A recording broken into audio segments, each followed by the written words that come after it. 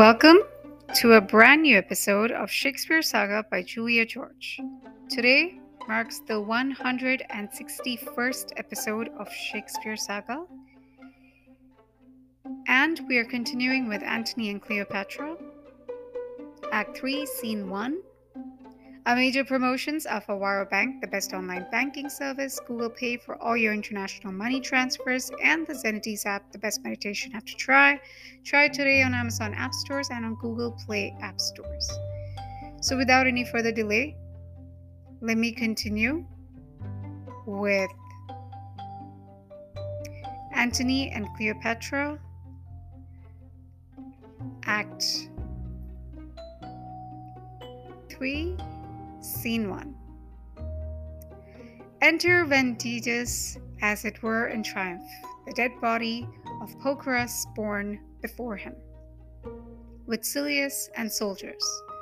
Ventidius. Now, darting Parthia, art thou struck, and now please fortune does of Marcus Carsus death. Make me revenger, bear the king's son's body before our army. Thy Pacorus Orodes pays this for Marcus Crassus. Silius, noble Ventidius, whilst yet that Parthian blood thy sword is warm, thy fugitive Parthians follow, spur through Media, Mesopotamia, and the shelters whither the routed fly, so thy grand captain, Antony, shall see thee on triumphant chariots, and put garlands on thy head. Ventidius, O Silius, Silius, I have done enough. A lower place, note 12, may make too great an act, for learn thus, Silius, better to leave undone than by our deed, acquire too high a fame when him we serves away. Caesar and Antony have ever won, more in their officer than person. Sosius, one of my place in Syria, his lieutenant, for quick accumulation of renown, which he achieved by the minute, lost his favor. Who does the wars more than his captain can, becomes his captain's captain. And ambition, the soldier's virtue, rather makes choice of loss than gain, which darkens him.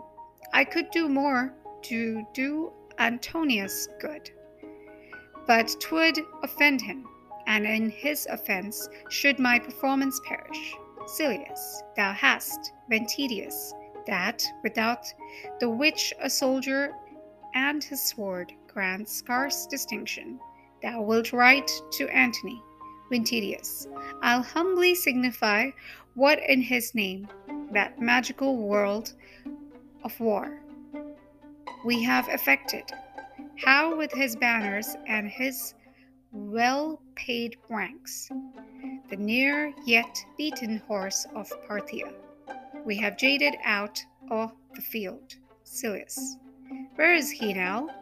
Ventidius, he proceeded to Athens, whither with what haste the weight we must convey with his will permit. We shall appear before him on there. Pass along. The exit.